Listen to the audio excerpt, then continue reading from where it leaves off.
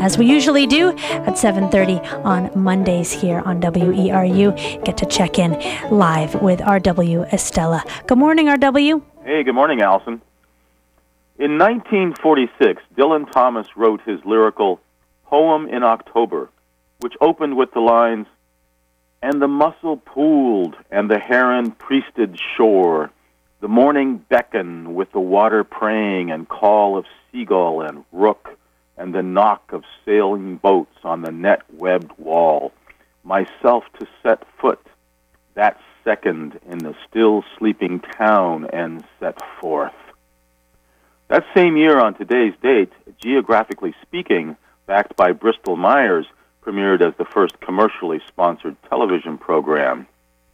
Yesterday, while the winds gusted in excess of 50 knots at the airport in Trenton, I stayed snug at home in Orono, watching the now tawny-colored corn stalks in the garden bent sideways by the sustained gale.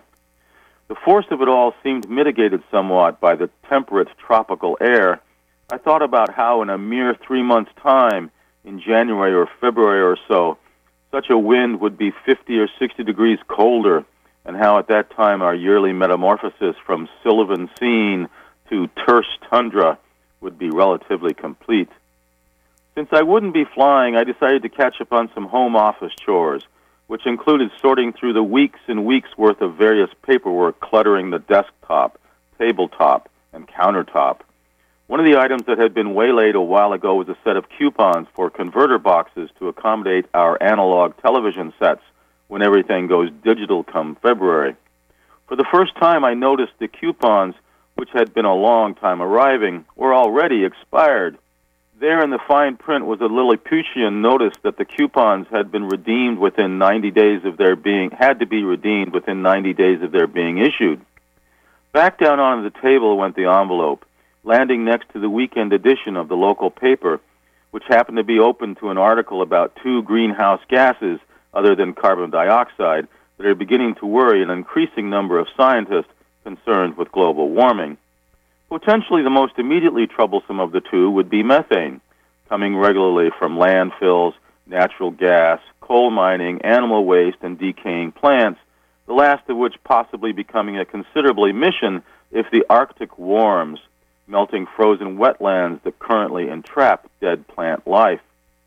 The second lesser gas climatologists are worried about is nitrogen fluoride, used as a cleaning agent during the manufacture of liquid crystal display television and computer monitors and for thin film solar panels. So just when my girlfriend and I were thinking about scuttling the coupon-oriented approach to continuing our minimal viewing television activities and instead buying a new, modest flat-screen television set, we learned that doing so will figuratively expand our carbon footprint. It's at times like these that she and I leave off distressing ourselves with trying to make difficult decisions and instead turn our thoughts toward events we can more easily manage, such as Halloween this Friday. Every time we've shared a steamed lobster every other week or so for the past year or two, I saved the claws, washing them out, letting them dry, and then stringing them together with 60-pound test monofilament line into a necklace. I now have several of these strung together, and they make a great finishing touch to my witch doctor getup, my ensemble for distributing goodies to the neighborhood trick-or-treaters who arrive at the door. No, those things are things we can deal with. From Orono, Maine, have a great and happy Halloween.